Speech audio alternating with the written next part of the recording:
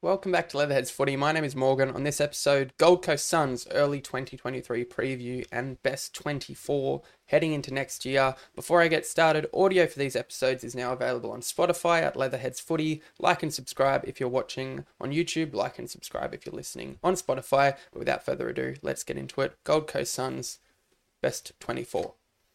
Starting in the backline, as I always do, key posts, I think Gold Coast have got locked down and look really solid for the future. Sam Collins came across from Freo. He was mature age draftee at Freo, but couldn't lock down a spot in their team. Moved over to the Gold Coast and I think is one of the best key defenders in the game.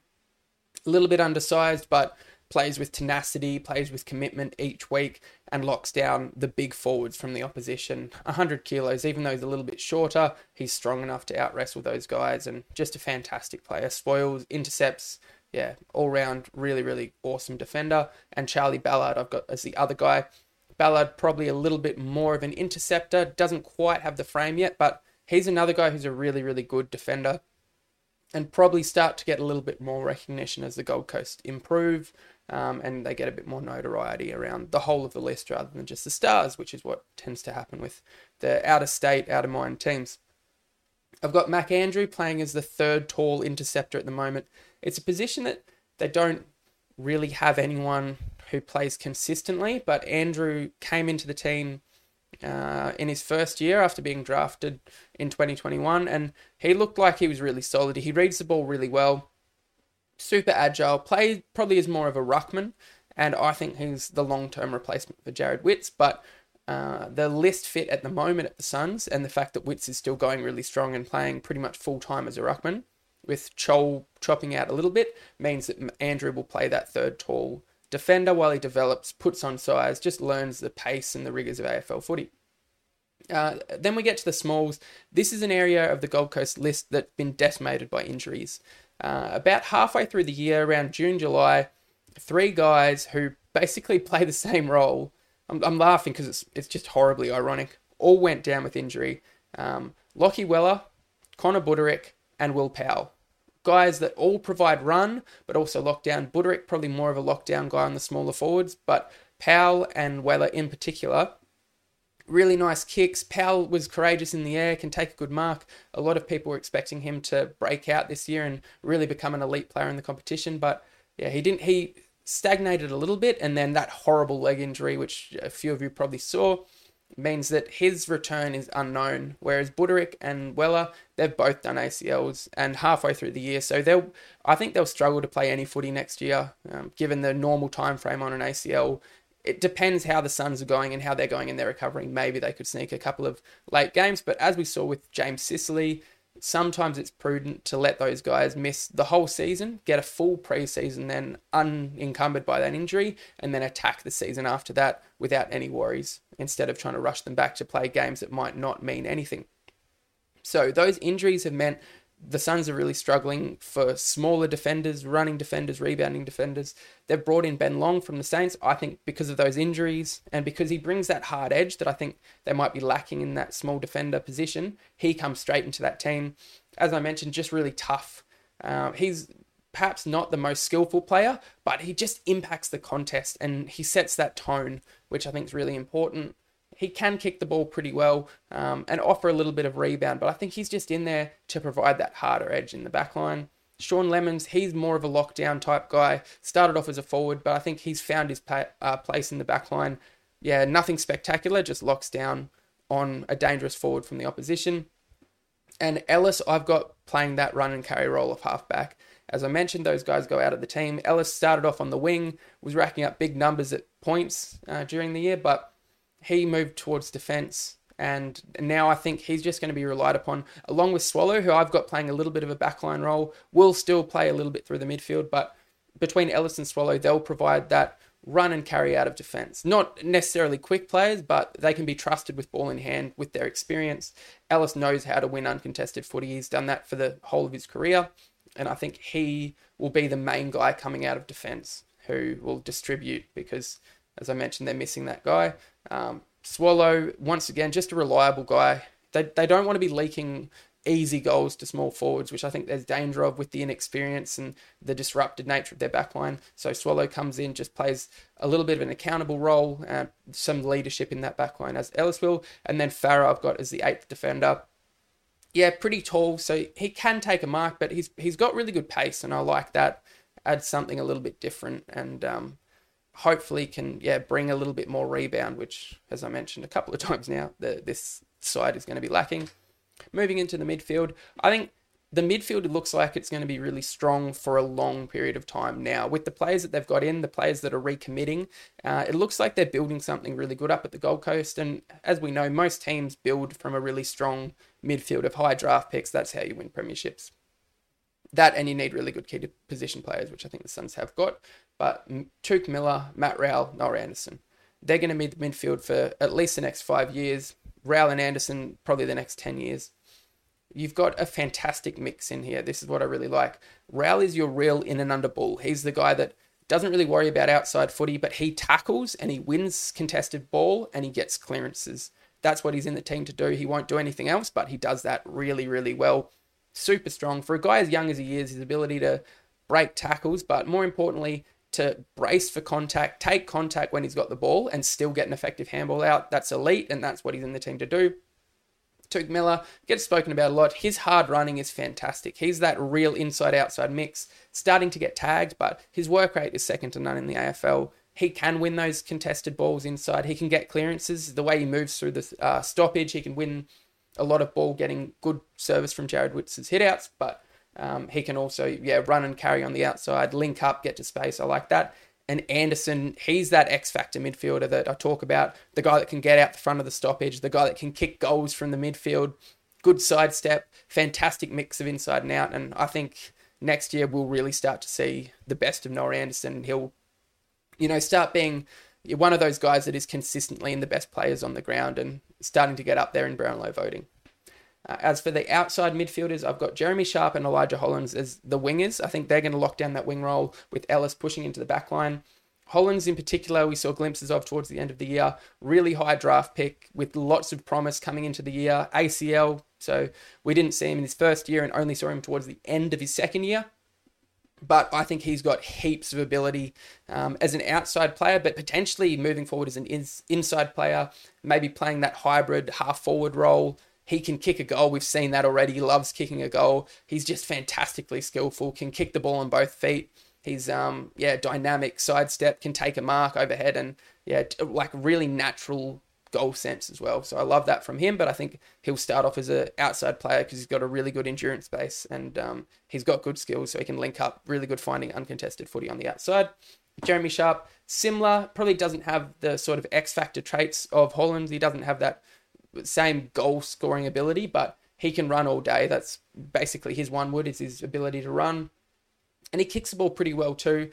He was a guy last season who looked like he was ready to explode. Played really well in one of the trial games, practice matches. And then, there was talk of him going back to Fremantle. Those rumours were shut down. He's staying at the Suns, and I think that wing's his if he can put in another really strong preseason. Another guy that can just link up, run and carry all day on the outside, and I like that. Flanders is a guy who finished the VFL season on fire.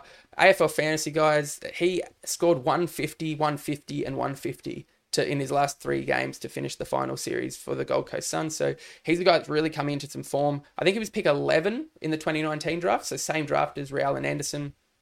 Gold Coast traded out a future first, I think, to get up to that 11 and take him. So they obviously rate him. He was a guy that divided recruiters. I think people had him sort of as low as 20. Some guys had him comfortably inside the top 10.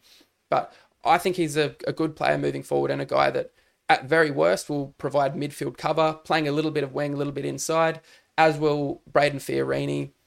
I potentially thought about putting in Alex Davies, who's a draftee from about 2 years back, came through the Gold Coast Suns Academy. But I just went for the experience of Fiorini. I think playing on that wing, if anything, if nothing else, he can win outside ball. He's shown that. He can win heaps of the footy. And he's composed by foot. He doesn't do anything special, but he doesn't make terrible mistakes. He'll just take that easy option all of the time and hopefully can provide a little bit around the contest if that's what is asked of him. But between the two of them, I think that they'll cover like one a wing and one a little bit of an inside role moving forward. Finally, with the forwards, the key forwards, and Gold Coast fans will be crying out for the return of the King. Ben King sat out the whole of last year with an ACL injury in the preseason, and he was just tracking towards absolute superstardom before he went down. We've seen with Max, if he straightened up his goal kicking, he potentially wins at Holman last year. And kind of weird looking at it now, a little bit ironic. Both of the Kings have now done an ACL. It's almost inevitable when you're as big as they are, 202-ish centimetres, jumping at the footy constantly at training, always getting bumped or in that contested situation. They're going to land, and they're going to land awkwardly occasionally before they've built up that real strength through their legs and their knees. Now they've both done an ACL. Ben actually was a defender. So Max was drafted as a forward. Ben King was drafted as a defender and ended up playing forward at the Suns, as we've seen, and was more than capable. He looks like a star, as I mentioned, and it'll just be interesting to see how he comes back. Maybe a little bit rusty, particularly playing key forward, getting the best defender each week. It'll be interesting to see how he comes along, but definitely, if not this year, next year, he'll be right up there in contention for the Coleman if Gold Coast continue tracking as they are. And Mabior Chol, real surprise packet, came across from Richmond. Obviously good players at Richmond, given their dynasty. They've got good guys who weren't able to get into that team, but he was fantastic. Kicked almost 50 goals. Really dynamic at ground level. Kicks the ball beautifully too. Yeah, just a smooth operator. At 200 centimetres tall, he's a tough matchup, and then he can jump in the ruck and use his athleticism around there. So I think him and King are a fantastic 1-2 punch up forward, maybe lacking a little bit of a third tall. That's where I've got Lukosius in there. Stuart Dew, that is Gold Coast coach, seems set on playing Lukosius forward. It's tough because he's the best kick in the team. He's close to the best kick in the AFL, and he was getting a lot of those easy, uncontested balls when he was playing back, taking all of the kick-ins. He showcased that he would pinpoint kicks over 60 metres, but perhaps not as damaging, whereas now in the forward line, he doesn't get nearly as much of the ball. He gets maybe 10, 15 touches a game, but he gets really high score involvement. So he's averaging about 6 score involvements per game from about 12 disposals, which is really good. And I think the more he learns that position, the one knock on his game I've got is he's not strong in the air at all for a 195 guy.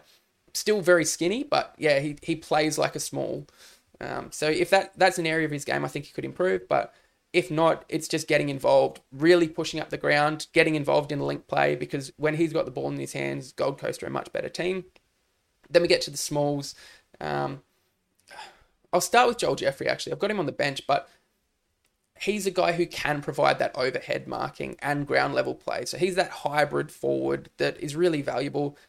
He's agile, but he's just got fantastic touch and goal sense.